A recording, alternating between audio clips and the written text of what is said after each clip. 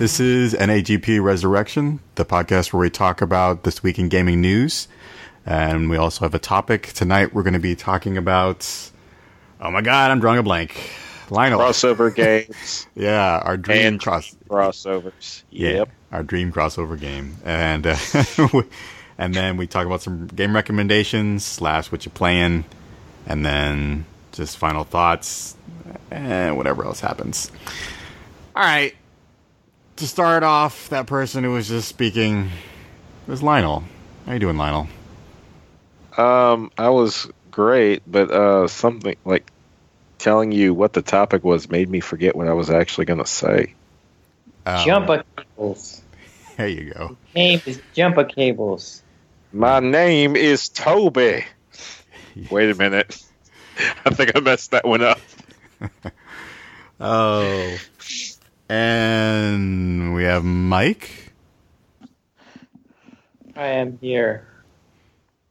He is here. And my name is Joseph Burchett, your lovely host for tonight. So, what we Mike's got? only here because we am. Pretty much. Not enough, though. We can say anything we want. Anything. Nobody listens to this. Really don't. Anything. Ass. Yeah. All right. Black ass. Cock shit. Cock shit, black ass. Get inside of a dick hole. Jizz popper. Coming soon. Oh yeah, Guile has a crouch walk.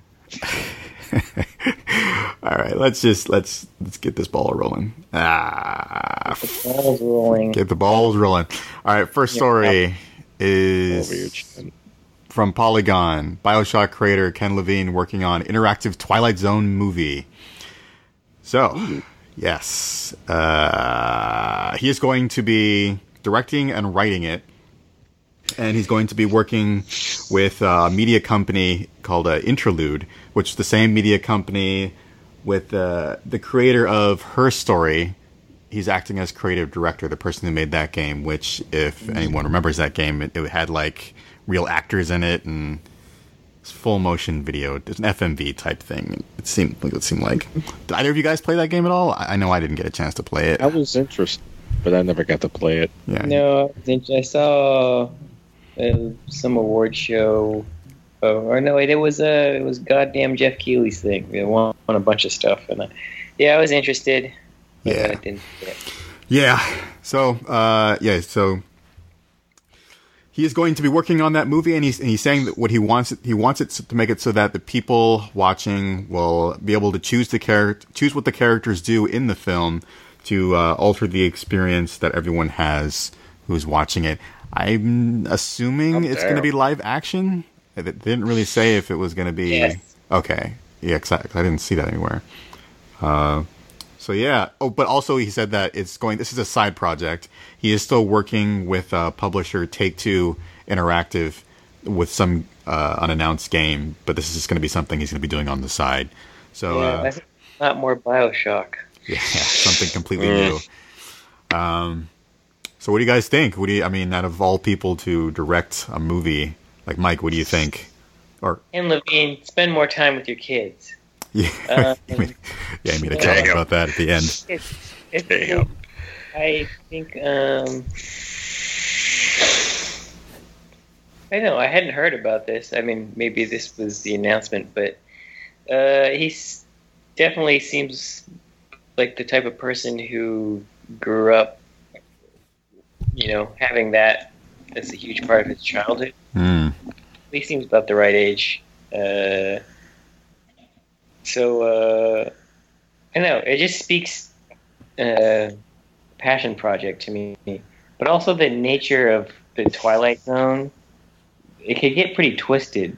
I think kind of lends itself to, if you're gonna use an IP for this sort of thing, it's a good one, because there's so many. They're like what ifs, like what if this, and there's different ways you could go with that type of story. Like, it makes sense to do a film this way. So I don't know, it's cool.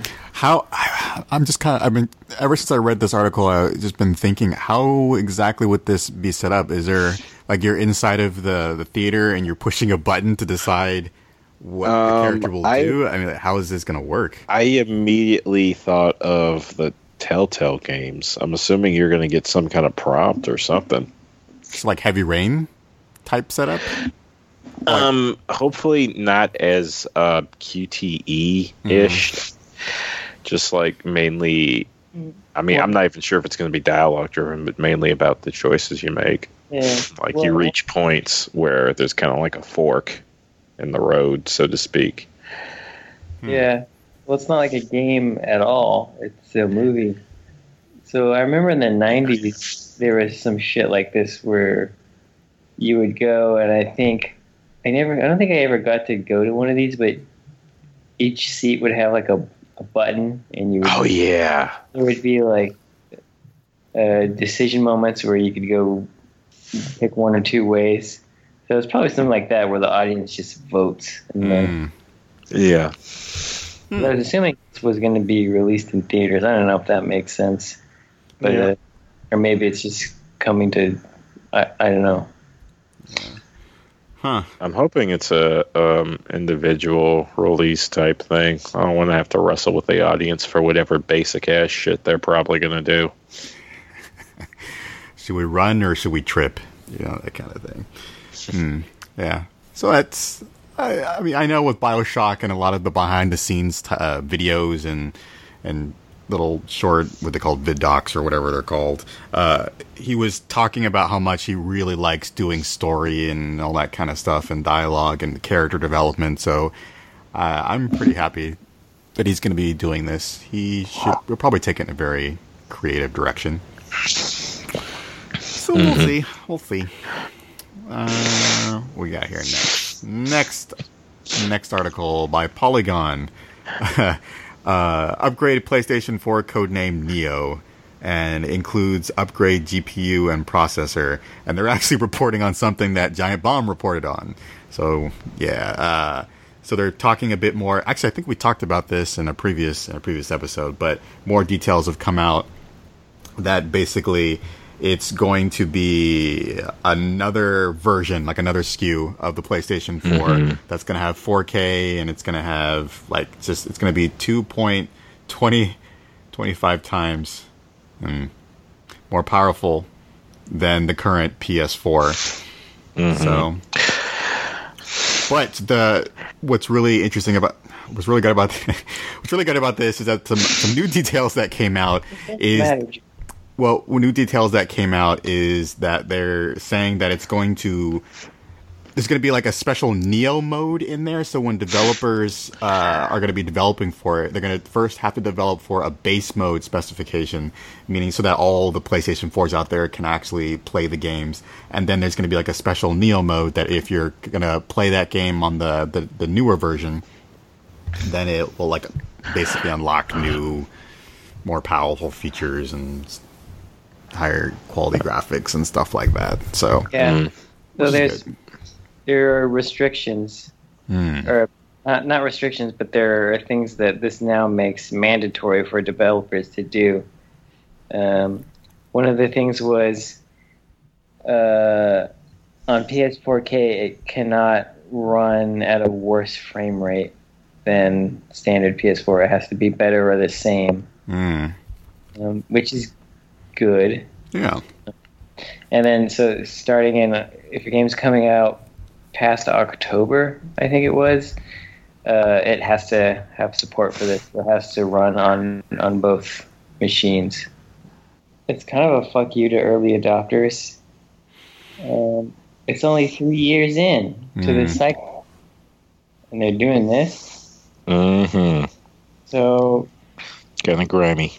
I don't know that it's grimy, more that it's just it doesn't make sense. Pulling an apple, that's what they're doing. Yeah, like why would you do this now?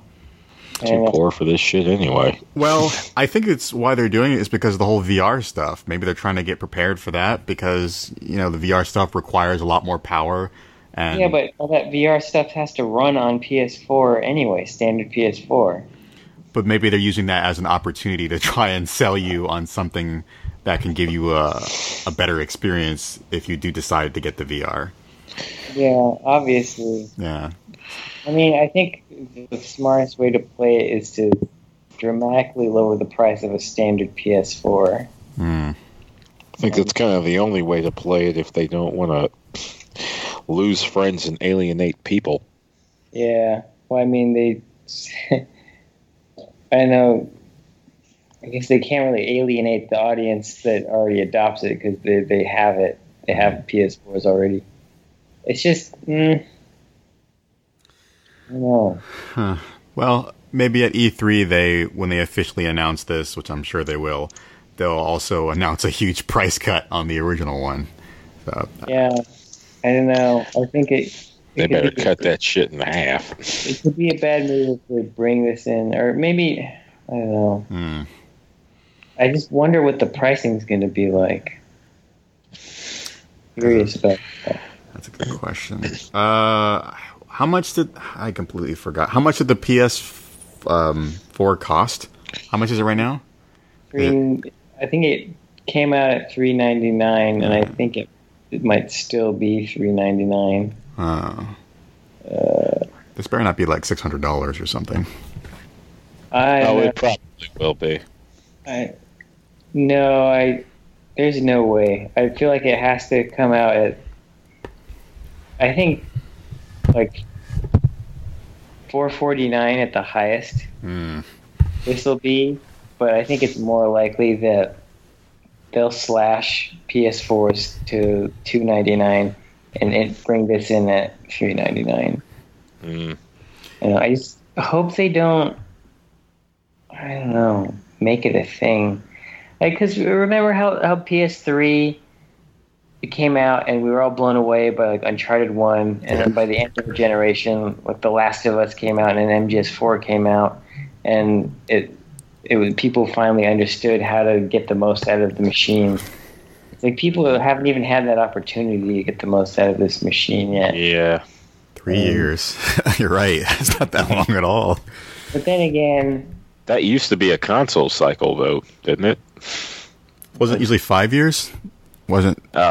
Maybe it was 5. I don't know. But I mean, the console. I feel like they've always been long. Depends on the console, but they've always been long. Yeah. Especially with the PS3, I'm pretty sure it's still being supported. Yeah. I mean, we're just starting at the 10-year mark. We have an article later about the 360. But I don't know. I'm interested to see how this is going to play out once it hits the market. I said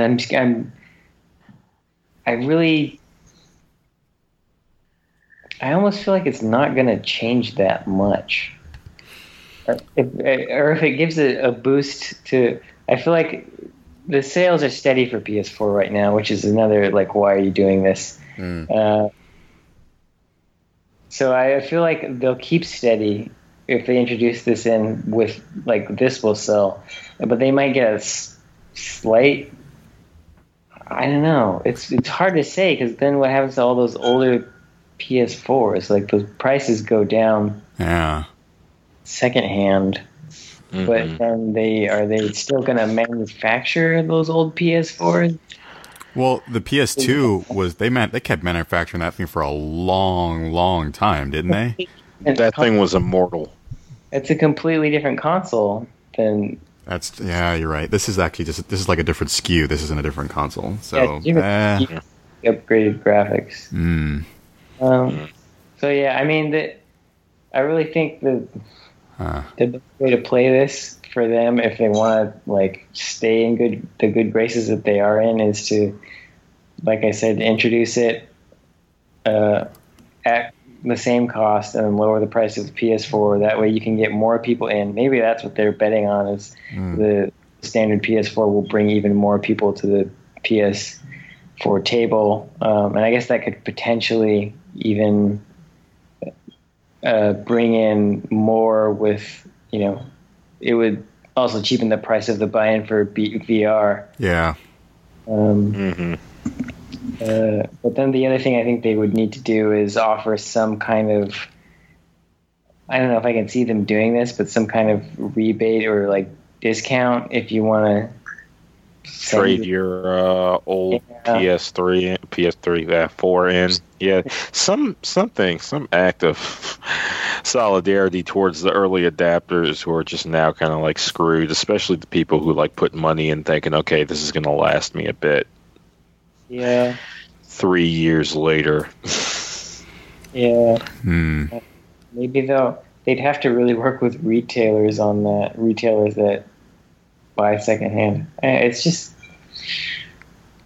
so complicated.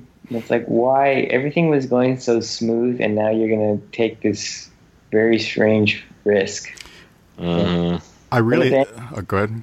But at the end of the day, I'm not sure that it is that big of a risk, because if it doesn't work out, I don't know. It's definitely going to be the standard PS4 in like 3 or 4 years. Like, it will be the machine that people are buying when they go to buy a PS4. Yeah. So it's not like a big win situation, but for them, I feel like they're not gonna. It's not like a great move, but it's also not like a terribly shitty move. But it does kind of look bad in some regards. So I feel like it's a sidestep. I have this feeling that they're gonna rope this thing in and have like a huge marketing strategy around the whole VR stuff that's coming out in the fall. I almost feel like they're gonna market this and pitch it as kind of like the hardcore gamers machine. Like, this is the ultimate VR machine. Yeah. Yeah. That's what I'm thinking. Like, maybe they're not going to try and pitch this to everyone. Like, this is like everyone should upgrade to this right now, but this is like more so for the VR people, or just the people who want to get the most out of their experience. Yeah, screw the PC, get the PS4, blah blah blah blah. Maybe that's it. Maybe they're trying to compete with the PC now, like directly. I don't know. This shit's too rich for my blood. I kind of don't give a crap. Yeah. I mean, that's the only reason why I could think of why they would suddenly do something like this. Because you're right. This is really out of nowhere. I didn't even think about how many years have passed. I mean, I guess I understand why they would do it, because if you look at the technological landscape, especially with phones, things are progressing pretty fast. Yeah. So they're trying to compete, I guess. It just feels like it's not, like, we talked about this a couple weeks ago about how being able to cheaply upgrade your system is probably the way to go as far as this sort of thing. But it's, it's not a phone. It's just like, here's a new one every 3 or 4 years. It's too much damn money. Yeah, but so are phones, actually. Phones are really expensive. But they are. I don't know. Yeah. Well, let's hope they don't become too much like Apple and how they're just constantly screwing over early adopters all the time. Just to see what they have to say for themselves. Yeah. All right, so you had kind of mentioned it before. This next story is by The Verge. Microsoft is stopping production of the Xbox 360. It was made by Phil Spencer on their blog, stating just that, like, while it's had an amazing run, it's pretty much it's time to just stop. It doesn't make sense. It's time to put it down. Yeah. Yeah. I mean, it's been 10 years. Is that what he said? Yeah, 10 years. That's man. It's just crazy thinking about how much time has passed with this stuff. Good God. Crazy. Yeah. People died. Oh man, we'll miss you, Prince. People have died indeed, and China. Yep. Yeah. Prince. China didn't even make it to 50. Wait, how old was she? 40? 45. Oh man, God. Prince is one of those guys I thought was just going to be around forever. Like, he was still going to be on stage at, like, with a fucking cane talking about Raspberry Beret. Yeah, 93 or some shit. Yeah. Purple Rain, now and forever. Yep. I'm very curious about what's going to happen to that vault of shit that he produced. Yeah, really. Not only that, but what the hell does his will say? Like, what's his funeral going to be like? It's going to be magical. That's what it's going to be. Prince the coffin magical. Is going to shoot foam out of it like the tip of his guitar did. That'll be amazing. Xbox 360. I mean, Sony's pretty much dominated. They're dominating right now. I stopped playing my Xbox 360 a long time ago. I'm a Sony guy now. Well, how about you guys? Wait, I know. Did you guys play a lot? Were there any Xbox games you guys were really into? I know we were into Halo for a while. Killer Instinct looked kind of cool on the 360, though. I hear it's on PC now. Oh well, there we go. Yeah. Gears was okay. I wasn't really into anything on it that didn't come to PC. So it's hard for me to even say what was exclusive. Yeah, not really. My brother had one, and we played some stuff on it. I played a little bit of Gears, played a little bit of Halo, but I was never into that stuff. But it was just kind of the de facto console for a while. Yeah.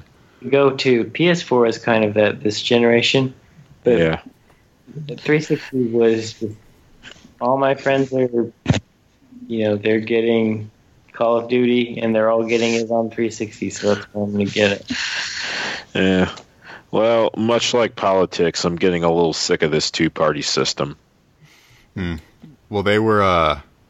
for a while, their strategy was they wanted to dominate the living room, right? And that's why they were becoming the ultimate media, just like hub. I mean, they had Xbox turn off. Yeah. So I wonder how many people named like their profile things or whatever Xbox turn off. Pretty much. Oh, so they dominated during the whole PS3 and during that time.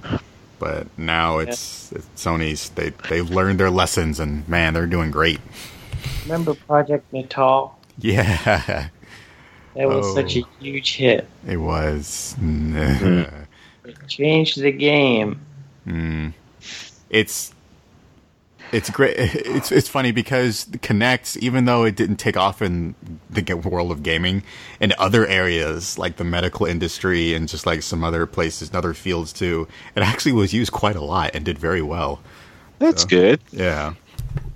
So it was put to good use, just not in the area it was made for. Yeah, well, that's fine. Yeah. People never got to show their cocks to Milo. Oh. Yeah, that's for the best. Yes. Yeah. All right, what do we got next here? Oh, speaking of politics, gaming politics website shut down. Another website I'd go to for news is dead. Well, it's not really dead. It's funny. I don't know if that's the main reason, but one of the reasons why it's going down. One of the main primary people on their site is actually going into politics. Oh, well, there we go. I think like they're trying to become like a congressman or something. Oh. Huh. So, okay, I'll be honest, I didn't really visit gaming. I went there maybe every couple weeks or something. It wasn't one of my main sites for going to. I mean, what kind of articles did they have on there? It was gaming related news, just with like a political emphasis. Like back in the day of our old podcast, this was like the de facto place I would go to for the Jack Thompson update, or figure out what it is Yeelan Lee or Hillary Clinton is like using as the basis for their attack on video games this time. Any like updates you'd want to find on like the ESRB and stuff like that. Just like, how games literally affect politics and politics affect games and all that other stuff is there. So it's a It's a news site, but a very specific one, which I don't think we'd benefit more from. Because, I mean, there aren't a whole lot of places you can go to for gaming news now. I mean, half of our shit comes from either Polygon or, like, VentureBeat. Yeah. Yeah, it would be nice to see more sites like that where they try and... like, specialize. Yeah, they specialize in, I mean, like, a specialized site that I like now, I don't know if they're still doing, it's owned by Boing Boing. It's called Offworld. And I don't know if they're... The person who left... She left, and I don't know. She was the one responsible for putting new stories on there. But they focus on really deep into gaming culture, and so it's very focused on that stuff. So yeah, I definitely would love to see more sites that just really hit a particular area.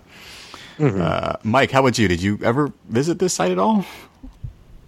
I remember their shitty banner from a long time ago. The thing is, Jumper Cable said. Back in the day, I remember going there to read about those fuckers. Yeah, they were back when Jack Thompson was a phenomenon in the gaming world. Yeah, he was on. Yeah, man. Got himself disbarred. Yeah, there were a lot of stories about him back then, like a lot. Well, he was insane. Yeah. He was like on a mission. Take it down. Like he thought video games, like either he was just crazy. Well, I mean, he was crazy, but like either he had some kind of agenda that failed horribly, or he thought video games were just legit evil. Like I don't think he was crazy. He was definitely completely misguided. Yeah, I don't. Did he ever, with all the games that he was going on about, did he ever actually play them through? He did. Okay, so he actually. He wasn't just spewing stuff out. He actually was. He had stuff to back himself up. Good Lord! What a what a cock! Crazy fucker. Well, it's always sad when a website goes down. That, especially when it's been around for so long. I think the guy was saying it had been around for 10 years. That's a long time. They've been running it. I didn't know it was... It was like one of my go-to places for stories when we did the old show. That long. That was quite a long time ago. You shall be missed. Just like with game trailers, you also shall be missed as well. Yep, another one bites the dust. Yeah, and one up. I still love that they lock that site, and it's still up. I mean, the last articles they had that they posted before it shut down, it's still up there. That's great. Can you still make accounts? You can? I didn't know you could still do that. I said, can you? Oh, he was asking. I don't think you can anymore. I think they disabled all the forums and any that type would be of... funny. Yeah. Because it's basically just read-only at this point. Okay, what we got in the next one? Ooh, I'm glad you put this one in here, Lionel. So the next story is by Polygon, and it's called Sega's adding official mod support for Sega Genesis games on Steam. That is so awesome. Yeah, that's going to be sick. And so, what's it called? Where my Gunstar Heroes mods at? So this is only in Sega Europe, and hopefully it's going to eventually come to America, but it's on Steam. It's this they're calling it. It's basically like a hub. You go inside. I don't know if you guys watch the video or not. But like it's a virtual room, and it seems like you're collecting old school Sega Genesis games, and they're combining it with the Steam Workshop, and that's how they're going to give the ability for people to modify the games. That is amazing. I love Sega for doing that. That they're being that open now. That's really cool. Yeah. Well, it makes sense that it happened in Europe because what was it? Genesis for a while was the top dog, and I thought that was just in the States, but as it turns out, its following in Europe was even more ginormous with the Mega Drive. With the Mega Drive, and that's why Sonic is such a bigger deal out there as well. Yeah, like a lot of the people buying Sonic games are like kids out there. I haven't used the Steam Workshop yet. Have either of you guys tried that stuff out? Is it easy to use, like the tooling, or is it? Well, I've used it with Skyrim. It's pretty easy. You just click the button to download it, and it should work. So you just kind of drag and drop stuff, like you. Not even. There's literally a button you click to add the mod. Oh. If you have the game, it should do all the work for you. Oh, okay. So it's just used to add. Okay, so you don't actually use those tools to tear apart the game and modify it. You just install the mod using those tools. Maybe if you're making the mod, but if you're actually just trying to download a mod that's already been made, all you do is click a button. Okay, because I'm wondering how they're going to make it so you can actually edit these games. What's the platform for doing that? Oh. Interesting. Unless they're just letting people hack away on it. I'm sure they'll release tools. Yeah. I'm stuck on that hub. It seems they've built they constructed like a 90s bedroom. Yeah, it looks really cool. They're aiming to create a gamer's bedroom in the 90s. Yeah. Yep. That's the way to go about doing it. I'm just waiting for my play as the bosses mod in Gunstar Heroes. Oh, free. I don't know if you said that. No, I didn't see if it was free or not. That's even better. Oh, yeah. Oh, Sonic, you're just so much love. Oh, man. Well, they're trying to come... Well, I wouldn't even say they're trying to come back. They're just doing their own thing at this point. They don't really need anyone. They do what they do. And I appreciate that. So the games that they've released on mobile actually haven't been that bad.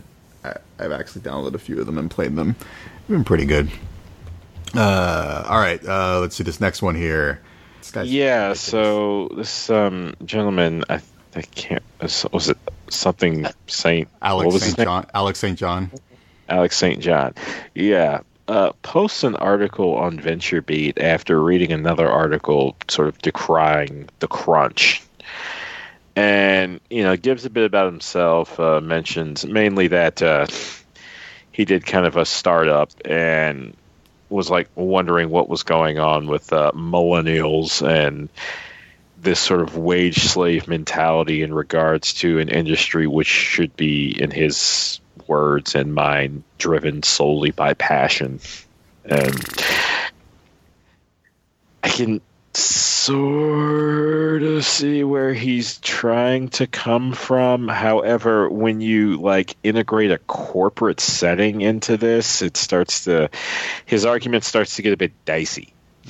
But Joe, you've actually got some experience in this. You want to take it from here? Yeah, fuck this guy. It's ridiculous. I don't know how he can even. I mean, the only reason I can think of he's saying this because he said he's already he started a couple companies already, and I'm sure he makes lots of money. So of course he's going to say something like this. Sure, one of those companies was Wild Tangent, which produced a piece of spyware I could never get out of my computer. Well, there you go. Yeah, I've worked for game companies, and I've done the crunch thing, coming in at 2 a.m. in the morning and working, and then just not sleeping for days. And yeah, sure, I was passionate about working on the games, and I enjoyed doing it, but I still need to eat. I still think I should deserve a proper wage. It's ridiculous. Here's the thing, right? I think is one of the things he kept saying is people who aren't okay with this need to just go and create their own startup, and that's one of those easier said than done things. Yes, it is. It is incredibly hard. You can't demand the passion of another person. A person can't even demand their own passion. It's either there or it's not. And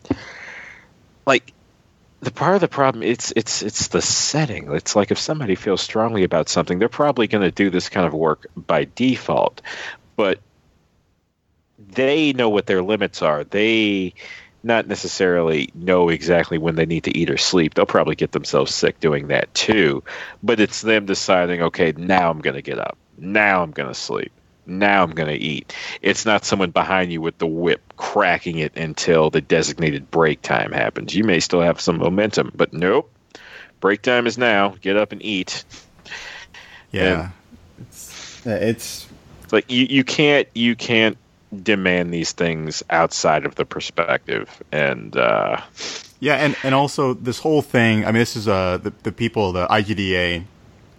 That was the person that they were talking a little bit about. They were trying to help fight this whole idea of thinking that once you get into the game industry, it's just the norm that you're going to be working these long, horrible, horrific hours for basically no pay at all. And that's not something that should ever be the norm in any industry. No matter how passionate you are about something, you don't treat people like slaves. That's not... Yeah, if I could draw a parallel between this and pro wrestling, weird thing to do, there's a point like that in a lot of guys' careers where they're just like working the indies, taking whatever jobs they can get, getting like $10, $15, $25, sometimes no money, and basically paying to be on the card. They call this like point in your career paying your dues, and it's something a lot of people are trying to get around now or just eliminate altogether, because like this is where you like develop the nagging injuries, the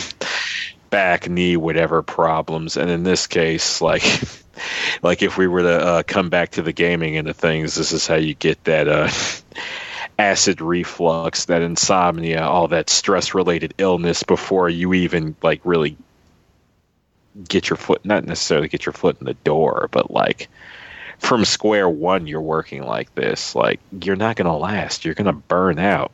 Well, burning the candle on both ends is exactly the point here.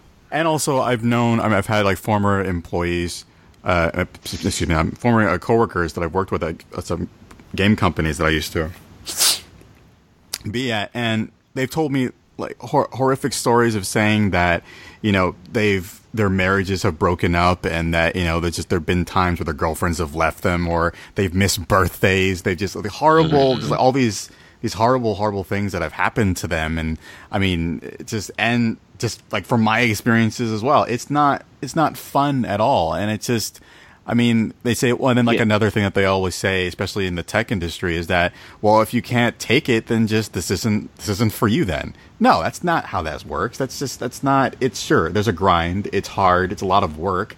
And if you are passionate about it, you will be willing to stick it out. But that is no excuse to make it so that becomes like the way things are done. You need to. This cannot be the standard. No, this cannot be the norm. This cannot be the bare bones. This can't be where it starts, because it has to go up. Yeah, I mean, there's also, I mean, that's why over the past like maybe almost decade now, the whole idea of company culture and like just making it a work-life balance thing has become such a huge deal, is to stop this sort of stuff, to make it so that people, you know, they're not working these crazy hours, they're spending more time with their families, and that way they're feeling more, you know, more relaxed and more willing, and not feeling like it's a grind, and eventually just not wanting to do what they were supposedly passionate about anymore. Yeah, and I mean the work, it'll not only show in the work, but like back to the like dicey element of this, I can't remember what the term is in Japan, but it is a phenomenon out there. People literally working themselves to death, and it sounds like this sort of thing is not the first step. This is like a quite a ways into it.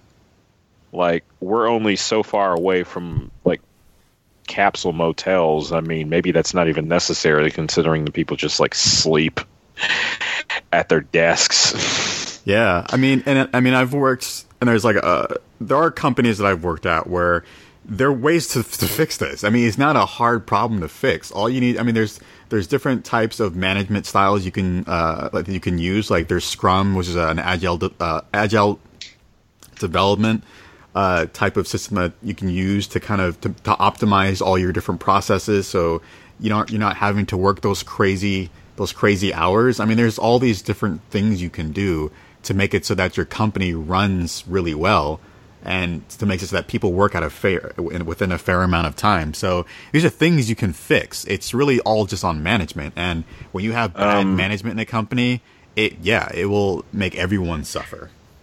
Yeah, is telecommuting, does that come up at all? In what sense? What do you mean? Like, I mean, in regards to crunch and stuff like that.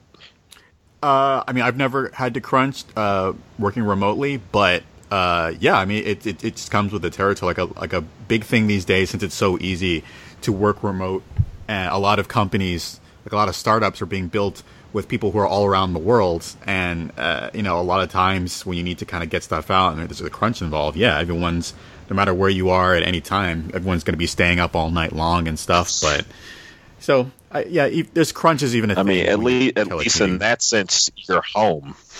Yeah. I mean, you're a bit more comfortable, but the pressure is still there. I mean, the pressure's still there, but like, you're not looking to your left and seeing one stranger and then another stranger and then your manager looking over you. There's your wife, there's your kids, there's your friends, there's someone you want to actually see. So here's something else too that is just horrible when it comes to the whole crunch thing, is that when I was working at the first game company that I was working at, we had some crazy crunch, and the thing, I hated this so much. What they did was they said, Joe, you don't have to stay here. You don't have to be here. You can leave whenever you want. It's fine. You don't have to stay late. But then I started to feel really guilty because all the other programmers and designers and artists and animators were all still there, you know, just really late at night, like at 2 a.m. in the morning. I'm like, well, fuck, I'm not going to leave. I'll feel like a dick if I leave.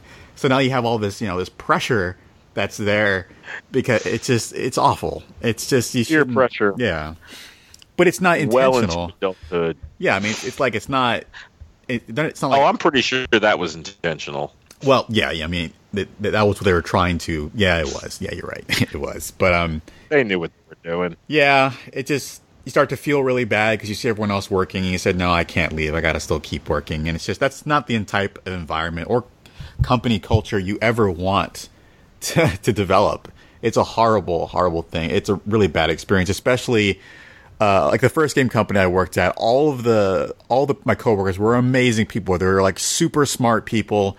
I mean, they had so many great ideas, but upper management just fucking destroyed everything. They had horrible practices when it came to structuring the design meeting. It was so bad. And it's just, if upper management is not, they don't know what they're doing, it can just throw everything off, and you end up working horrible, horrible hours. And a lot of the times you'll have to do it for free, because if you try and ask for money, what they'll end up doing is they'll just like end up firing you and hiring someone for lower pay, because everyone wants to get into the game industry. So they'll be willing to take any job at any price.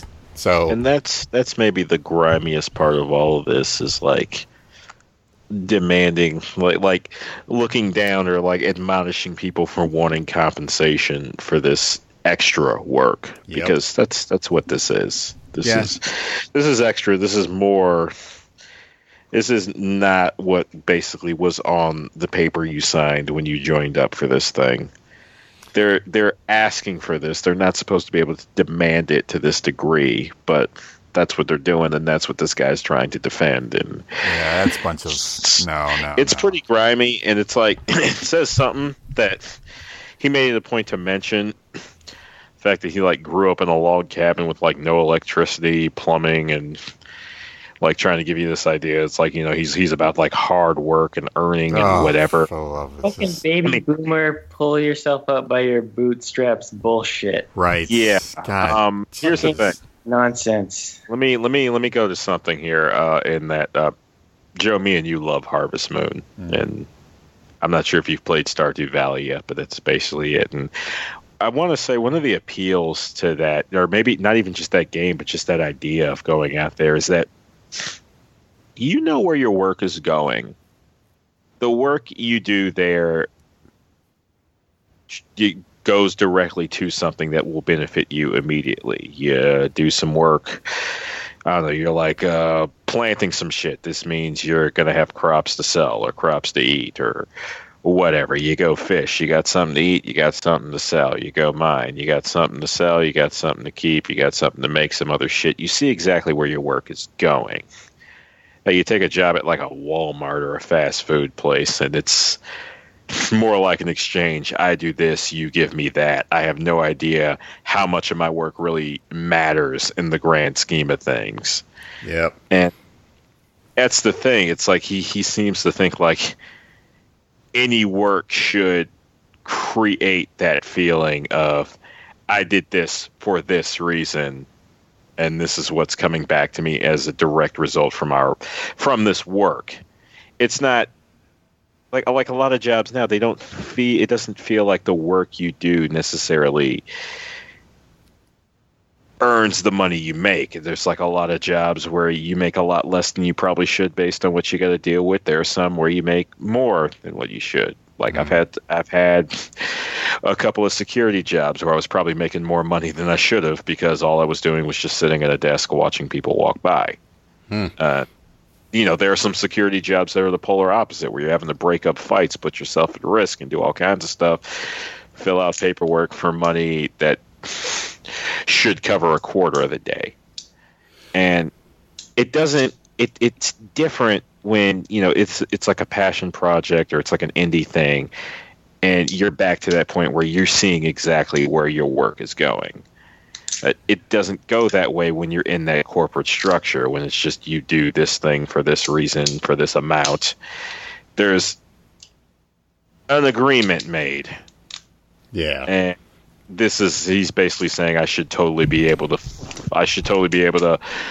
violate that agreement, and if you care at all, you'll let me do it, or you'll go do something else, or that's not reality. Where you can then violate that agreement, and this guy's living his own world. He's definitely living in a fantasy. A lot of this shit is like really inflammatory too. Like somehow and just backwards. Like he has a quote here where he's talking about like, oh, I think women who have tech jobs are God opportunities. Like, we've all following the news on that. I mean, this idea that kids conforming to the Asperger nerd stereotype are ripe for exploitation. Like, you literally used the word exploitation here. But the thing that pissed me off was he's basically saying that, you sit around and you click on a computer all day. Like, that's not hard work. Like, you shouldn't be complaining. It's like, motherfucker. Like, I do that too. It wears on you, especially if you want to be good at what you're doing. If you do have that passion, it wears on you. It takes a lot. Well, I mean, okay, two things right now. One, staring at that computer screen for as long as any of us do, that's headaches by default. I can't remember what kind of headache exactly. I'm not sure if it's like a tension headache or what. But you're going to get them. You're going to get some eye strain. And I mean, we're all looking at arthritis at the very least. And hands have been cramping lately, and it's just, I don't know. I know what my body has done to me. Or there's been times where I've worked so hard that I've thought I was gonna die or pass out or something. I've seen you do it from not eating enough and just working super hard and not sleeping. It wears on you. It's extremely stressful. Oh, yeah. You're the one who feels it. No one can tell you better than you. Right. But he seems to think otherwise. And you guys already mentioned it, but this is the basic idea that you shouldn't get paid for the work that you do. You shouldn't. There are laws in place. Overtime, you do overtime, you get overtime pay. Yeah. Mm-hmm. Pay those costs. Yeah, I mean, with the company that I was working for, what they were doing was it was illegal. They were not able to legally do that. But no one said anything because they wanted their job. So I mean, you keep shit up like that, and you look at things like Kickstarter and Patreon, these things that remove any number of middlemen, and then you have the other medias that pull from this, like you have a thing like Bandcamp. It's like, there's your music, there's your artists, there's your designers right there. It's like you're just going to speed up the non-essential element of your presence by doing shit like this. Yep. Yeah, I mean, all that stuff all the stuff you just mentioned is stuff that has changed a lot of games. Not video games, but the way these industries work. And he's very much from an older time, and that's how he did things, and he survived it. So this is how it's done and he knows, but he doesn't. He's completely behind the times and has no idea what the fuck he's talking about. Yeah, he's got some backwoods mentality on top of that backwoods upbringing. There's a lot of that. You see that in every sort of fight for justice or equality these days. It's that, oh, well, this is the way it's always been and it was fine. Yeah, it was fine for you, but it's like it can get better. You have the brain to come in and say, this isn't fine. We can change this. Yeah. We can do more. Let's all do more. Get in there. Get in here with us. Yeah. Yeah, and that's this is stagnation. And that's with the IGDA, or International Game Developers Association. That's why they're trying to fight to change that whole old school thinking. So, which is always good. Fighting for the little guy. Okay. What's the next one? Oh, this one. I believe Mike put this one in. It's probably from Geek.com. Latest Ford commercials feature Metal Gear Solid. What's going on? What's going on with this, Mike? This is weird. Oh, that was good. Yeah. So Ford is using MGS1 to sell their cars, to advertise their cars. And they got David Hayter and Paul Eiding to do some voice work over the codecs and talk about their cars. Yeah. Konami just don't give a fuck. Did they have to sign off on that, or? So I actually talked to David Hayter on Twitter. I responded. I said, he posted it, and I was like, unfucking believable, guys. And I said, I hope y'all got ridiculous sums of money for this, because damn. And I genuinely meant that. Because at this point, his vocal cords are a tremendous.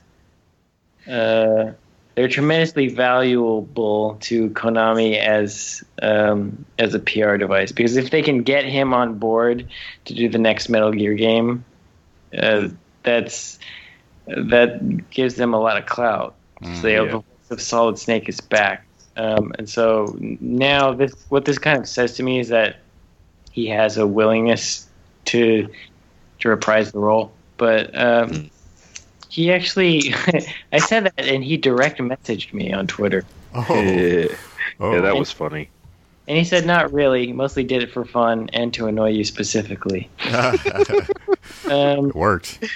So, and that kind of, I did genuinely mean that, that they should have been paid a lot of money, because that, his vocal cords are extremely valuable to them.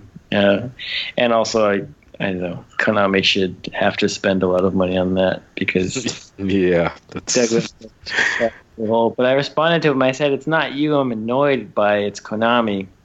And I said it would have been cool if you stood against them and their flippant industry practices, but maybe it's not your place. I said, no disrespect, your voice is still a huge part of my childhood. X2 is a masterpiece. It happened to the Beatles. I suppose it was inevitable it would happen to MGS. Said I wouldn't have done it, but I'm glad you had fun, and you and Paul sounded great.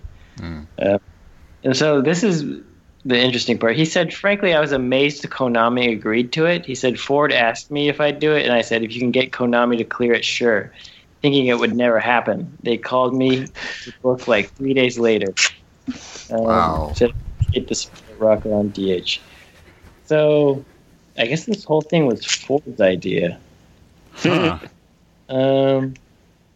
Which I guess a lot of people who are our age, who grew up playing MGS, are now at car buying age. Yeah. Yep. So I'm curious. Like, we see his perspective, but I wonder what the money was like between Konami and Ford. Seems like they got approval pretty quickly. Mm-hmm. So, I mean, Konami was obviously down. Wow. I guess any chance to make a buck. Well, and I guess maybe I don't really understand how much David Hayter really liked playing that part. He really, really liked playing Snake, didn't he? Like a lot. He did. I mean, he played all the games that he was in. He was a fan, and he's one of those. I mean, in a way, I was surprised when he messaged me, but in another way, I'm not, because he is really kind of snarky and funny on Twitter. But the other thing is, he really cares about that role and that character and fans. He's extremely patient with his fans. Like, you can look on YouTube. He's constantly, there's videos of him just like talking to fans or taking pictures with fans or leaving voicemail messages with people. Wow. He's always on panels. He's always on random people's podcasts, answering the same goddamn questions over and over again with incredible patience. And he's very aware of the fact that Snake is what got him to such beloved in the video game community. So, yeah, and I mean, I do have to admit it was kind of funny, and I was like, his performance was spot on. Like, it sounded like it was actually cut from MGS1. But yeah, at the same time, I mean, our issues with Konami are documented and known. It does feel a little bit dirty, but I thought about it some more, and at the same time, like, I feel like this would have been a move that could have happened even if Kojima was still there. Yeah. He's gone, the circumstances, it just feels... But it's happened before. Like, I want to say they had Sonic in a insurance commercial at one point. I can't remember which one. It's just it's good to know that it was Ford, that they're the ones that kind of initiated all this. It wasn't Konami trying to, Yeah. Wasn't like, how can we whore this out some more? Yeah. Let's think about it. Let's form a think tank. Yeah. I'm just curious, because now it's opened the doors. Now people know that they can go to Konami with shit like this. Oh, geez, we're gonna have Dracula and Richter Belmont talk about, like, what is a man? A man buys a Ford car or Ford truck. Yeah, I don't know. It's so weird, and it just feels like another step on that. In that area of Konami not being into AAA console development. It's like, what is it we do? We do mobile games with microtransactions, and we make our pachinko machines and slot machines too. We use our franchises that we own to sell cars. God, what happened to them? Jesus Christ. They lost their heart. Apparently Kojima was their heart. I guess it wasn't just Kojima. It was other people, and there was the teams that they had working there. And I don't know. It's just insane. Wow. I just think back and remember, like, how popular that company was and how beloved it was by everyone, and the games that they're. It's just like, man. Yeah, it's like it's like remembering that girl you had a crush on in high school and seeing her working the corner. Yeah, that's a way to put it. I guess you're right. I suppose so. And the other thing is, it's it's not David Hayter's triumphant return to the role of Snake, exactly. No, it's Ford. It might be a teaser, but we were never going to get that. Probably without Kojima. I'm really curious, because they're gonna make another Metal Gear, and they probably will, whether he's been informed or not, contact him to bring him back. I'm fascinated to see what the hell that's gonna look like. I wonder if he's still gonna be on board with doing that fan project before it gets shut down again, most likely. But he said he was gonna give his voice to be Snake in it. So yeah, to the history thing, or I wonder how that's gonna work. Or whatever it was. He probably still will. I'm assuming he's still down. He's probably already recorded stuff for it, but I don't know. I don't think it would get shut down again. I guess it depends on how they approach it this time. Yeah. Well, we'll see. Yeah. What do we got next here? Ooh, is the cycling simulator. What was this? Oh, yeah. It was from GTAcheats.com. GTA 5 used as VR cycling simulator. So this device, it's called a cycling hub, and it was made by a group of students called Virtual I guess I don't know if they're a company or not, but they're called Virtual Nomads.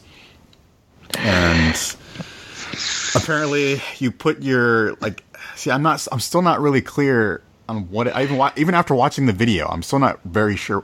Is it something you put on the bike? Is it something you put the bike in? I'm not really sure. It's not clear.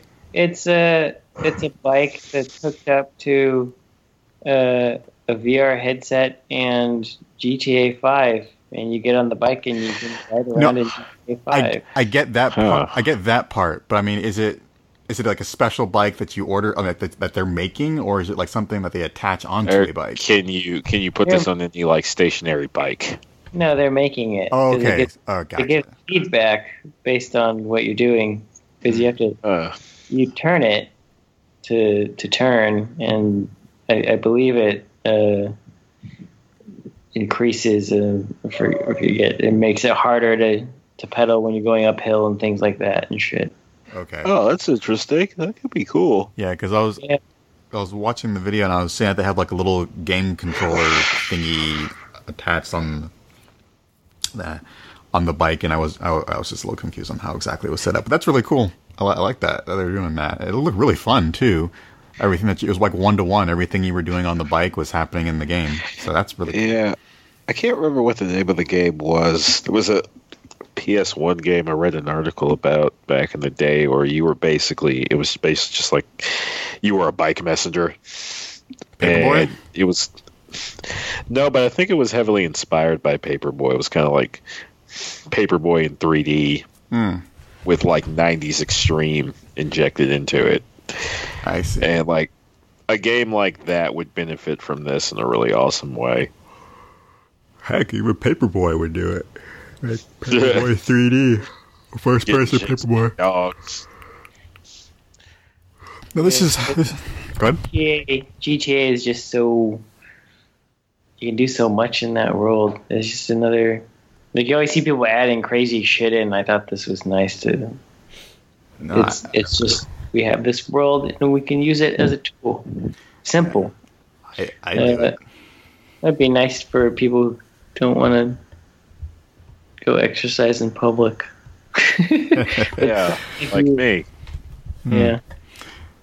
Well, it'll definitely keep you going. I mean, because you're going to be in another world, just kind of cycling down a big mountain or whatever you do in the game. I do that. That keep me going on the bike, even after I get tired.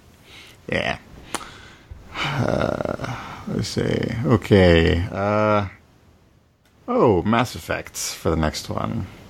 Let's see what we got here. Mass Effect. Mike, I think you put this one in here. So they're just pushing Mass Effect in 2017? Mass Effect Andromeda is getting pushed out of Q4 2016 into Q1 2017, apparently. Which I actually thought was already the case. I still feel like I just heard about this game. Like 1 or 2 E3s ago. They haven't talked too much about it. I mean, they've announced it here and there, but... I think there were some announcements. If I were a better podcast person, I would have looked at them. But I think there's I don't know if there's a new trailer out, but there's more details floating around about like character and I think settings and stuff like that. Nice.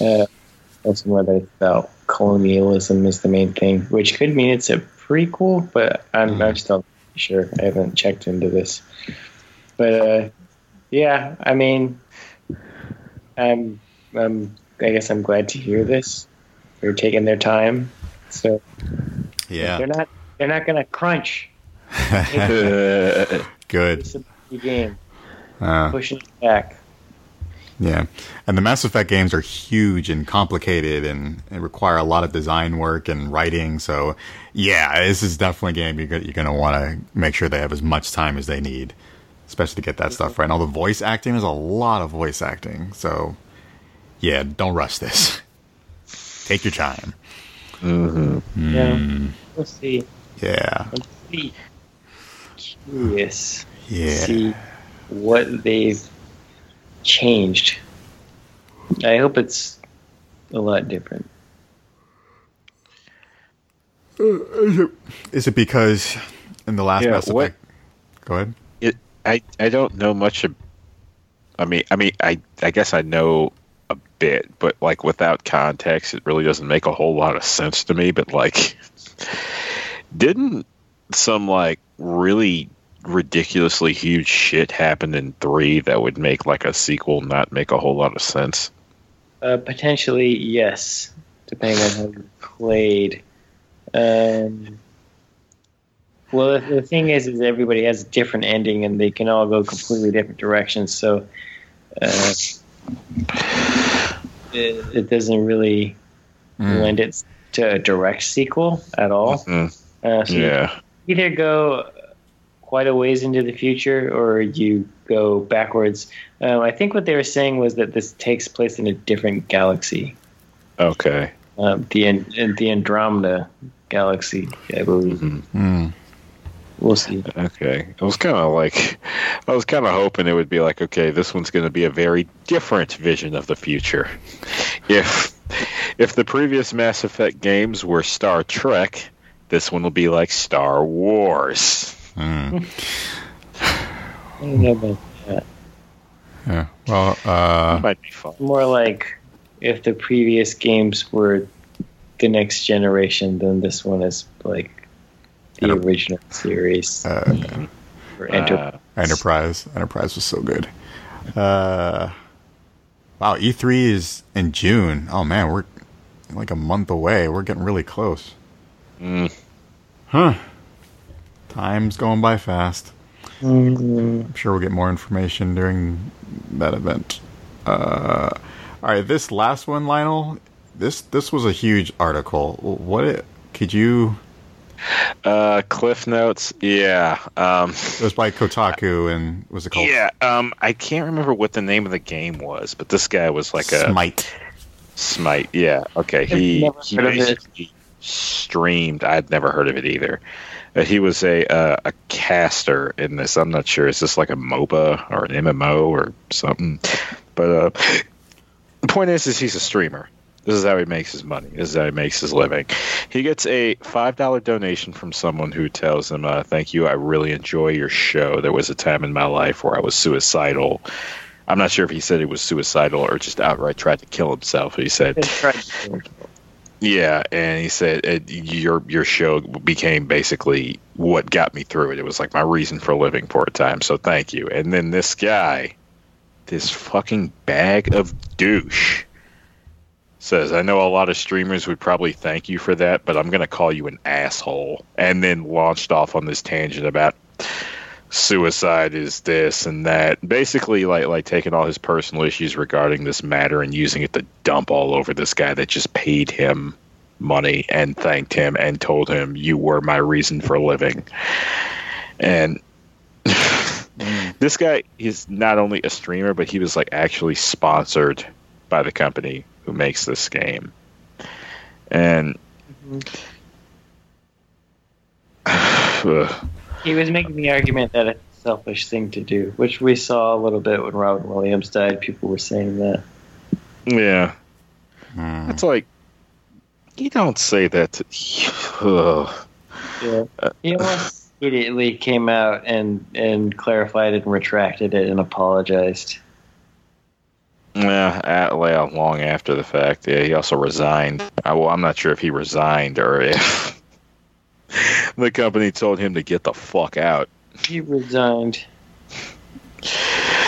Yeah, I don't know, because I've been in some live streams and I've seen some of those things just like really go off. I've seen some of the guys who are actually able to make a living off of these things, and I'm not sure what I wanted to say other than like, Jesus fucking Christ, these people are paying your bills, and somebody gives you money and you not only like mock them for it but go off on this sort of tangent. It's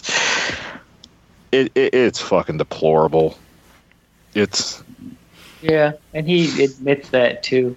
I think it's really a complicated situation, because from what I gathered was he had kind of dealt with situations like this before. Mm-hmm. The way he coped. But he worded it in the worst way possible. Right. Like the exact phrase, it was something along the lines of, we all get depression, we all have anxieties, and this, and it like stunk of someone who hears depression and thinks sad, not an illness, not a severe problem, not a, yeah. Like, it's the kind of shit I'd hear all the time. Right. So what I was saying is that what I gathered from reading this was he has dealt with this sort of thing in his own personal life, and he's kind of he came out of it with sort of his own sensitive viewpoints about it, so much so that when he hears something about it, he immediately snaps to his worldview. Mm-hmm. And it came out pretty fast, it seems like, and then he apologized and said he was really fucked up for saying it. But yeah, so I mean, it sounds like he still has some work to do himself as well. And he did ask for forgiveness for it. Mm-hmm. And the company was pretty hands off, like, we don't agree with this at all, and it's a bad situation. But so who knows where this guy's gonna go? He's kind of just he did shit on his livelihood, as you say. Mm-hmm. Yeah. Pretty much like, who are you? I've never heard of this person. I've never even heard of this game. You found your niche, and now you dumped all over it. Shat all over it. And they and shat on the most sensitive part of it, probably. Yeah. Mm-hmm. Person openly admitted he was fragile, and it's like, oh yep, better kick you in the teeth. Mm-hmm. Yeah, just gotta think before you say, especially on the internet. Watch your goddamn mouth. That's what you gotta do. Just use your brain. Come on. Yeah.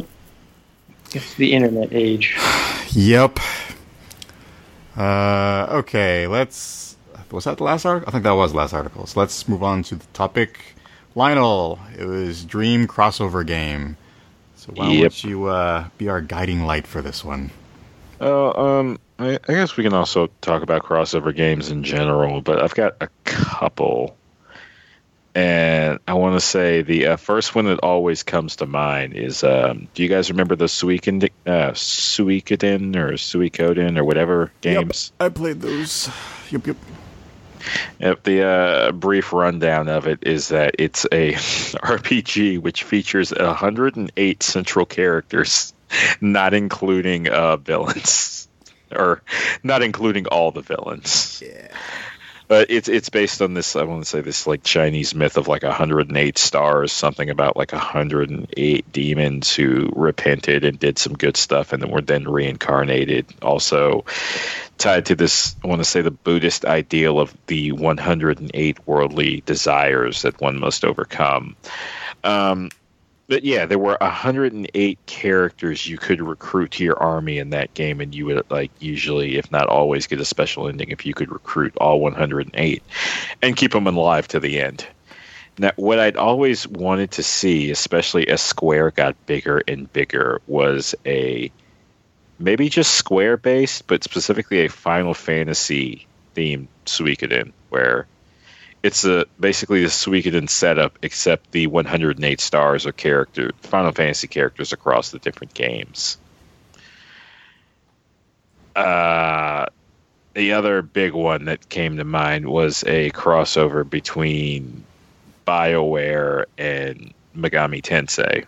And that one was a big one for me because it seemed like BioWare was trying, I'm not sure if they've succeeded with it yet, really trying to do something with the alignment system that Megami Tensei has been doing for a while, which is rather than have the line being drawn between good and evil and maybe the potential exists to stand on the line itself is neutral. You have lawful and chaotic, which might initially seem like good and bad, but have inherently good and inherently positive and inherently negative aspects to it. Like there is no clear-cut good, clear-cut evil, no matter where you stand. So it's just kind of like figuring out what you want to be in this world and, striving for that, knowing that you could make some slip-ups and mess up along the way. And I'd like to see that element within the what I'd like to see are like the elements from a Megami Tensei game, the whole demon summoning thing, that alignment aspect, alongside with BioWare, who seems to have been like trying to pursue the same thing. It stood out in particular with Jade Empire, where you had the open palm and the closed fist, and that was a lot closer to lawful and chaotic than full-on good and evil. And, I'd like to see BioWare mechanics and graphics and stuff like that combined with the Megami Tensei games. I want to say the last episode... was it Platinum? With their, like, crazy character action style gameplay. Like, over the top, just fun as balls shit combined with Suda51's batshit craziness. Yeah. That would just be a lot of fun. It would be as fun to watch as it is to play. But yeah, I'll probably think of more as you guys talk about it. Mike, you got any dream crossovers?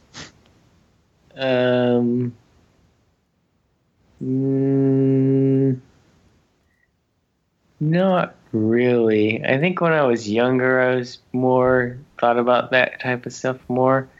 But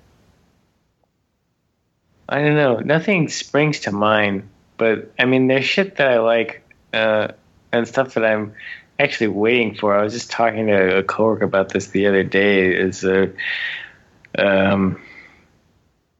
goddamn Tekken Cross Street Fighter. Oh, yeah. The Tekken-based one. Been in development forever. So I'm excited for that. But when I think of crossover games, I always think of fighting games.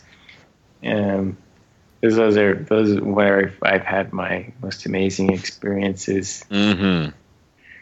As far as that goes, Marvel vs. Capcom 2, that was nuts. A dream. It was just gorgeous, and everyone had their little personality quirks, the way they fought and their intros and stuff like that. Mm-hmm. But it's also like that one made sense since they had a lot of those characters already in. But I actually really liked DOA 5 Ultimate and the way it handled bringing in the virtual fighter characters. Yeah. I mean, it was cool. It made this inaccessible game more accessible to me. Like, I felt more comfortable using Jackie in that game than I ever. Yeah. Nowhere near it. There's sort of like the fluidity of the DOA gameplay, but with the sort of like technical aspects, and it almost brings in like a new character type to DOA. Yeah, because you didn't really have characters like that in there. Everyone was like everyone's moves were huge and over the top. And then here you have these characters with these like sharp, fast, precise move set, and they're able to combo really well. Their moves aren't as huge. They don't have like a whole lot of knockback, but they could string you like nobody's business. It was like maybe like the smoothest instance of that I've seen, at least in 3D. Like they tried elements of that in Soul Calibur, and I'm not sure how well that went in comparison.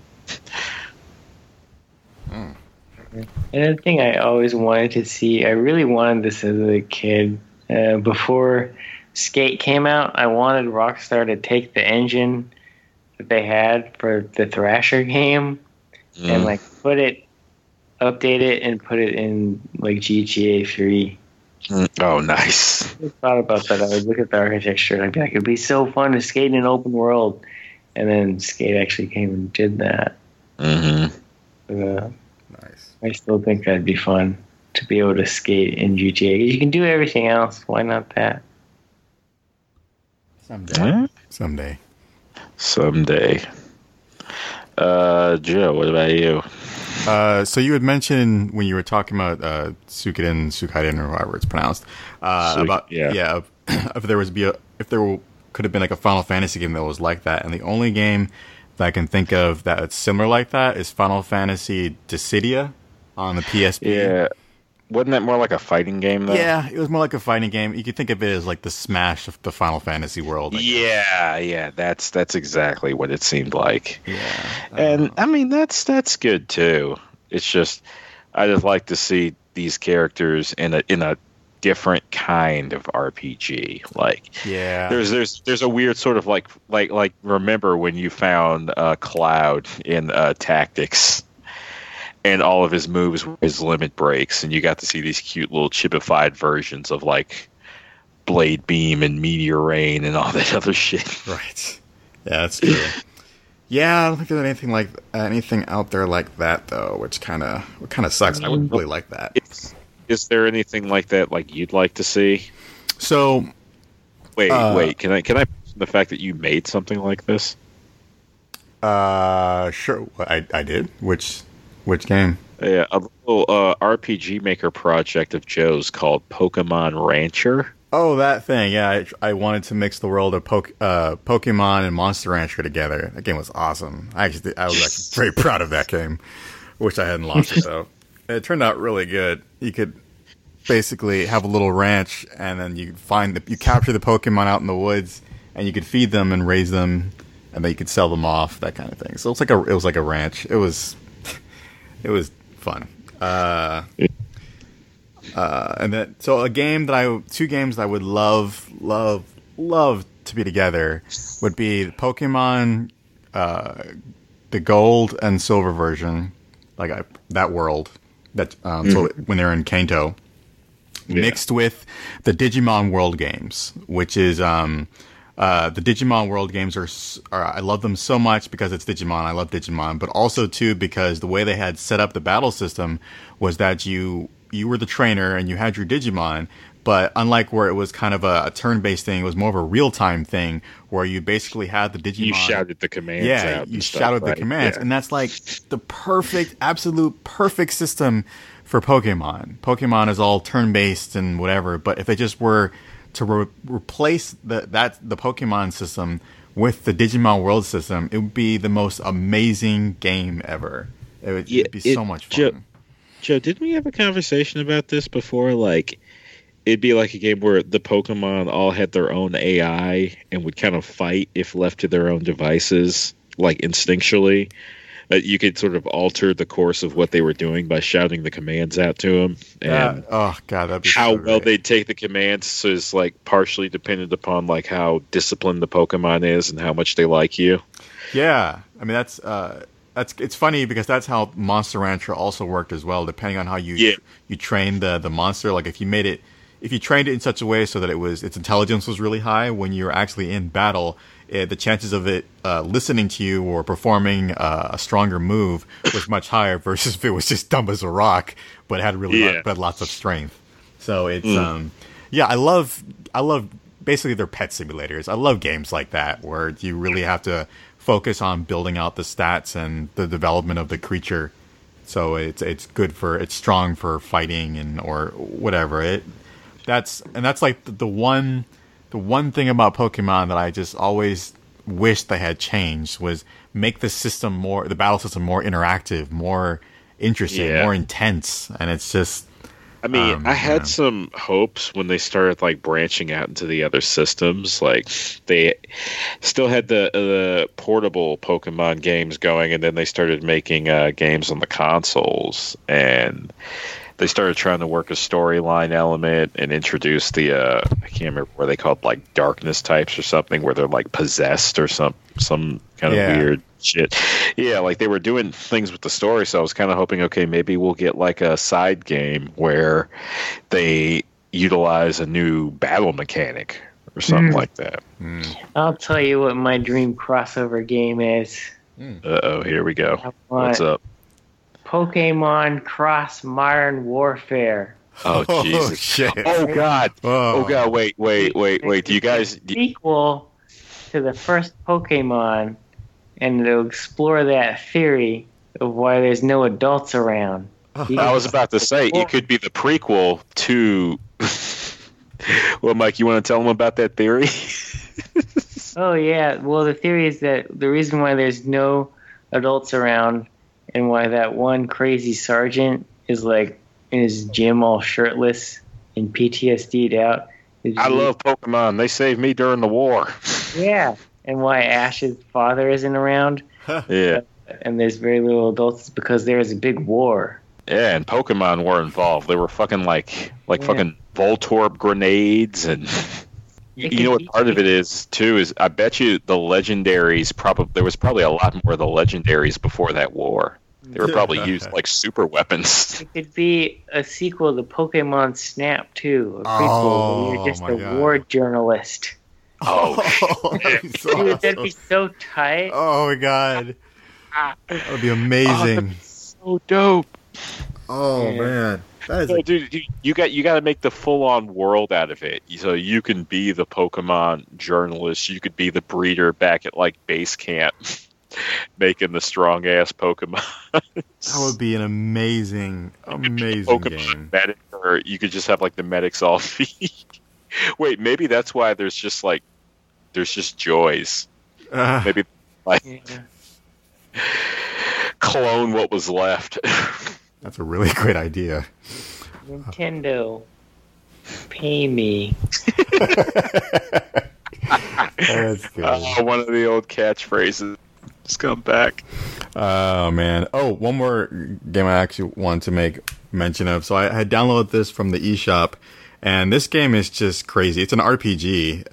What's it called? It's called Project X Zone 2, and it's insane because all the characters in the game are crossovers from characters from Yakuza, Dead Souls, Sekiro Wars, Virtua Fighter, Sega, Resident Evil, Devil May Cry, Mega Man X, Tekken, Tales of Vesperia, Dot Hack, and things from Bandai Namco. It's a crazy mix of characters. What's this game called? It's called Project X Zone 2. I think I remember hearing about this. Yeah, it's an insane game. It's a turn-based tactics game. It's incredibly nuts. Yeah.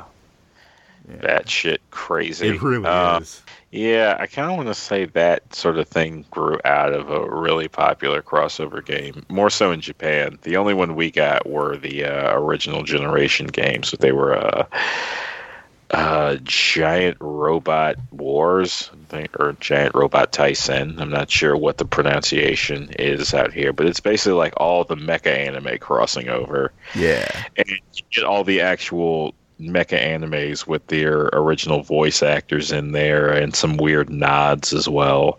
But yeah, we only got the original generation ones because trying to get all the copyrights for those out here would be a nightmare of a clusterfuck of God knows what. Yeah. Like, what is it? One of the most popular fighting games out there. A lot of people don't realize is a crossover game. Is King of Fighters. Like, every one of the original teams, in one way or another, came from an old SNK game. With the exception of the Japan team, they were original. They were made for the game, but like Fatal Fury, the Fatal Fury team, the Art of Fighting team, they all had their own games prior to KOF. And like even characters from different games have unique roles to KOF. Like one of the secondary antagonists from Fatal Fury is actually directly tied to the storylines from KOF, like 96 and 97. It's sorry, brain fart. That's a big one. I guess another one that got people from our generation will be familiar with is Kingdom Hearts. Oh yeah, and that was a crossover that didn't make a whole lot of sense to people at first. You're like, wait, Square and Disney? How does that work? And it works surprisingly well. Very well. It's just two properties that are all about the feels. Came from an elevator pitch or elevator run-in. Really? Yeah, someone was in an elevator from Square with someone from Disney, and they talked about it, and then eventually they pitched it, and it got made. And now here we all are. Then there's the game that's coming out. I think it's already out. It's called Pokken. Whether it's Pokemon, it's a fighting game, and they're using the Tekken battle system. Tech engine, yeah. It looks pretty fun. Yeah, it looks kind of crazy. Yeah, not necessarily a crossover game. Yeah, you're right. It's not. It's more just using their tech. You can't have old man diaper butts beating the shit out of a Pikachu. Well, there is a Pikachu that actually has old man diaper butts moveset in it. That's funny. He even acts like old man diaper butts. Yeah, what'd you guys think of Soul Calibur attempting this? Well, at least the first time they attempted this. I was down. Link was unbalanced, but it was really cool to have him in there. Mm-hmm. Spawn was weird. Spawn was strange. Yeah. I never got to play as Spawn. That was exclusive to Xbox, wasn't it? If I can remember. Yeah, he was okay, but he seemed weird. His animations were off, and it's like what throws me. I mean, clearly, you have to go with the character who has the most notoriety. But there was like a medieval Spawn in those books. Like I want to say, he was like a mentor to Spawn. It's like he'd have made a lot more sense. Wasn't Yoda in there too? Oh, yeah. Did and Darth Vader. Oh yeah, jeez, man, they just and I would say they put a Star Killer in those as well. And then Master Chief was in Dead or Alive, wasn't he? It was a Spartan. It wasn't Master Chief. Okay, it was Master. It was a female Spartan. It was a female Spartan. Yeah. Was she any good? Yeah, she was okay. I think she had the moveset of another character. She was okay. DOA kind of encroaches on that too, because Ryu Hayabusa was in it from the get-go, and he'd already appeared in a Ninja Gaiden. Yeah, Yoshimitsu was always in Soul Calibur too. Yep. Well, I think there's a theory that those two worlds are actually connected, and that's why Heihachi gets sent into the past, and it that's supposed to be why he's in Soul Calibur 2. Contrary to what I thought, I wasn't able to come up with any more dream crossovers off the top of my head. We mentioned a lot though. Yeah, I guess so. I'm gonna kick myself the moment we're done recording, and I think of 5 more. But I guess that's the way it goes. Okay, let's move on to the next part. Games recommendations / what you've been playing. Mike, what you been playing there, buddy? The Hard Knock Life. Do game. No, a friend let me borrow the Stick of Truth. Oh, great game. I love that game. Fun. I got to play that I played it for an hour and a half, and then it actually crashed. Oh. but it's really, I was kind of blown away. Yeah. Because, it's because growing up, there were always those South Park, like, create yourself little flash games and shit. Yeah. It was weird. It was really real weird to create a character based on me and then see it, like, fully walking around and moving around in South Park and, like, talking to Cartman and shit. Because it looks exactly like the show. And the humor is exactly the same. So what little time I've spent has been a pretty pleasant experience. The gameplay seems it's simple, but I could see like it's perfect for me. Like it's just deep enough where I'm not intimidated, and it's simple enough where I get it, but not too simple where I think I'm just hitting X. And you can take a shit in it and pick up the shit and then throw it at people in battle. And you can fart on people. Yeah, the thing I loved about that game so much is that, like you said, it's spot on to like the show, and I think that's because what are their names? Trey and the other guy, Parker and Matt Stone. Yeah, they were. When that game was being made, they were right there, constantly giving feedback all the time and they did all the writing and everything. So they were very close to the game's development, which it shows a lot, which is great. Yeah. Game was really fun. I enjoyed it quite a lot. That game was a lot of fun. My character went on a journey of self-discovery. I wish I could have taken screenshots of what he looked like before and what he looked like by the end of the game. Oh, boy. Well, I'm kind of curious. What class did you choose? Did you choose a mage, fighter, or whatever? I can't remember all of them. Or Jew. Or Jew. I chose the Jew. I like the Jew. It was funny. I was curious about that because I almost picked Jew because I figured it might actually change a lot of the jokes. Yeah, it was funny. It was good. But I chose Thief. That's what I always pick. I believe they're making there's plans for a sequel. Yeah, they are making a sequel. Awesome. But also just the way it's all handled, where it's not, because there have been South Park episodes where they've gone like super deep into making it look like something else, and I was kind of I wasn't sure whether they were going to do that here or not, but they kept it pretty much like, this is silly schoolyard shit. Yeah. Which I really enjoyed. It made me feel like a kid again, even though it was vile. So yeah, I really want to play more of that. I heard it's short, which is nice. Lionel, how about you? I got nothing. All I've really had time to do was play Stardew Valley, little bits here and there. Yeah, I'm still loving that game. Loving the shit out of that game. That's all I want to do. I don't even want to go to work. I just want to sit at home and play that all day. I finally got my PS3 up and running. I don't know how long it's going to last, but maybe I can finally get back to FF8. Something was wrong with it? Well, no, I didn't have a TV. My TV got broken to move, but I finally got a new TV.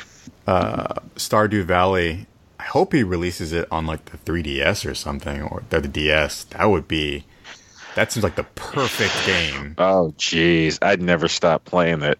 Yeah, I'd be ignoring people in the break room. I'd be like, yeah, I gotta go take a dump. Yeah. Be in the bathroom for like 20 minutes, 30 minutes, just like, yeah, give me them crops. Yeah, I'm about to catch this fish. It's like, what are you doing in there? Taking a shit. Yeah, that sounds about right. Shitting all over these profits. Go caca! Sounds about right. Caca butts. Indeed. Oh, you'll love it. You will love the ever-loving shit out of it. And that is what I'm scared of. Boy. Oh, yeah. It's going to eat some time. I'd say don't get into it while you've got some projects going. See, it's one of those kind of games you can just pick up and play and do whatever, and just like Yeah. Well, yeah. You can play it in as large or as small chunks as you want. There's no like ongoing narrative. The closest thing to an ongoing narrative is just remembering to talk to the chick you want to romance every day. Yeah. Oh boy, let me see. I'm 6 stars in, Joe. Nice. So what kind of lady are you going after? What's she's a what do you call the people who read a lot, like bibliophiles or something?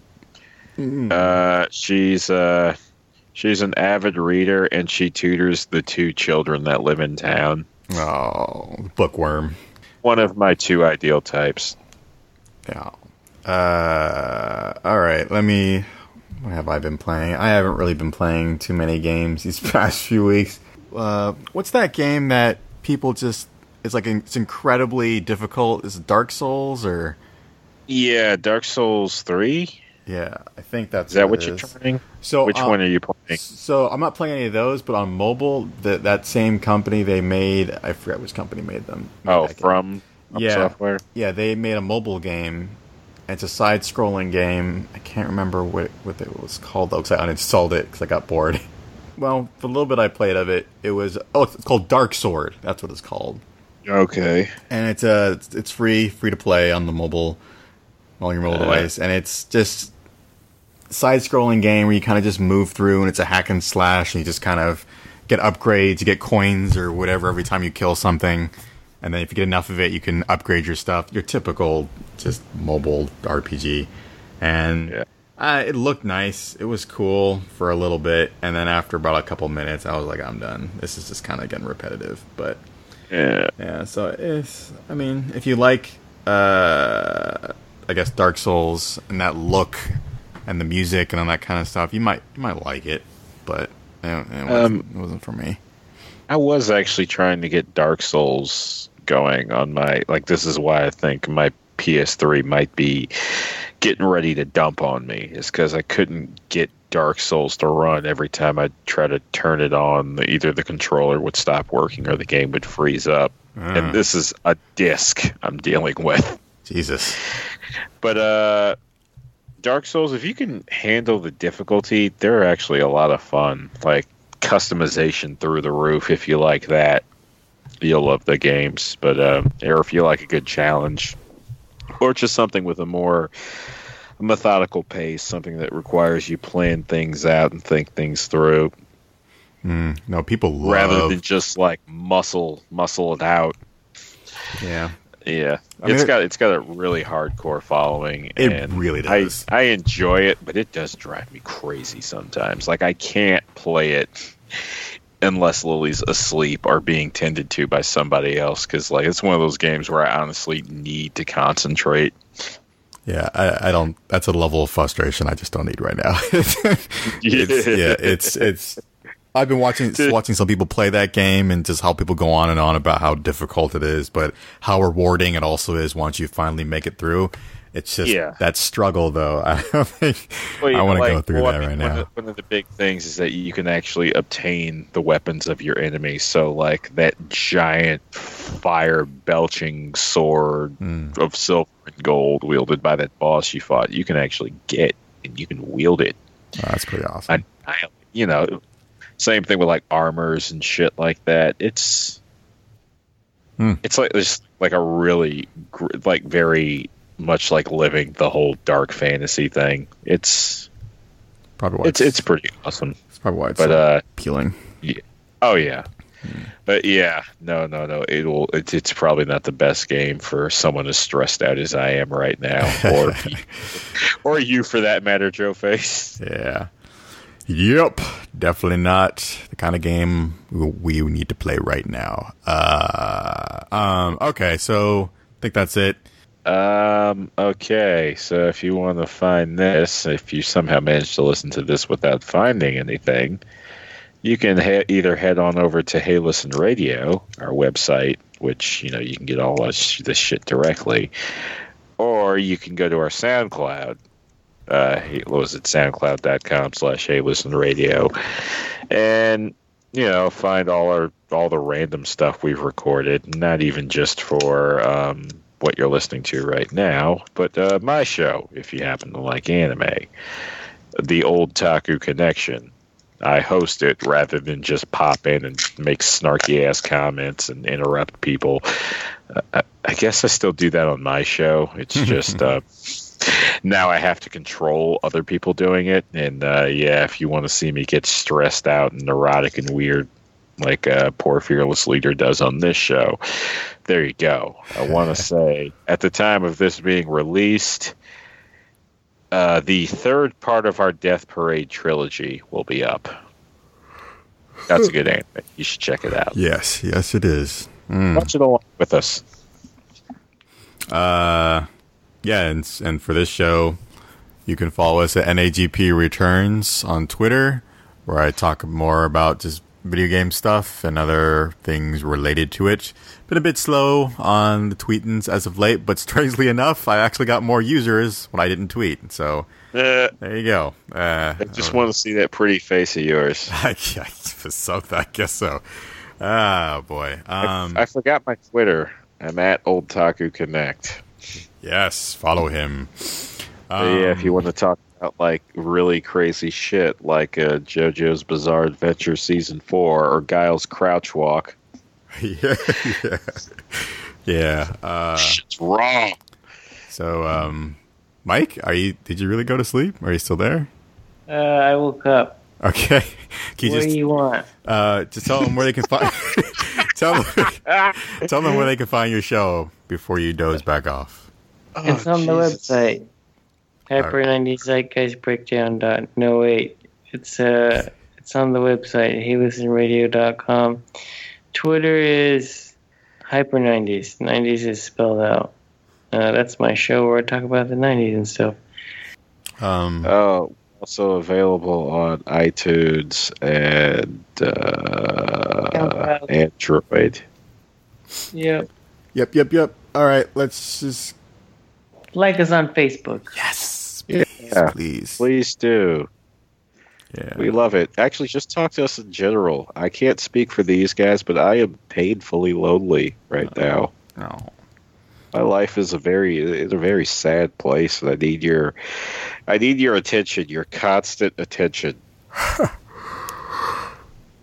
I'm a high maintenance bitch, but I'm working.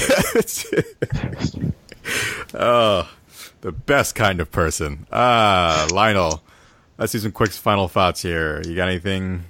Okay. Final thoughts. These are Lionel thoughts. There you go.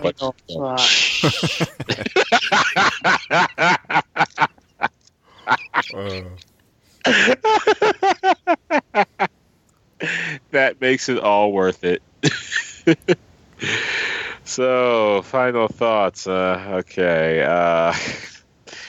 Game industry's fucking weird. Like, it does a lot of shit we just don't understand. And I'm not sure if that's okay, but I'm willing to accept it because I can't afford to, have any real concern on the matter. Mm-hmm. People on the internet need to watch their fucking mouths, or I will hit them in the teeth. You know who you are.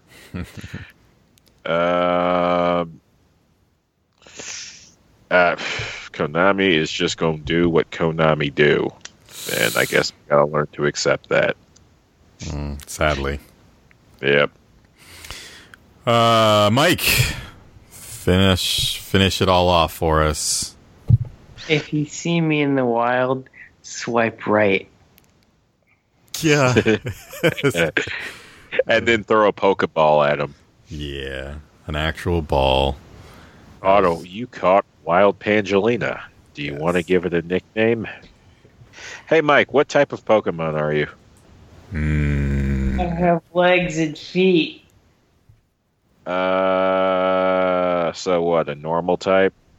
About you? Fairy type. No, he wouldn't be fairy type.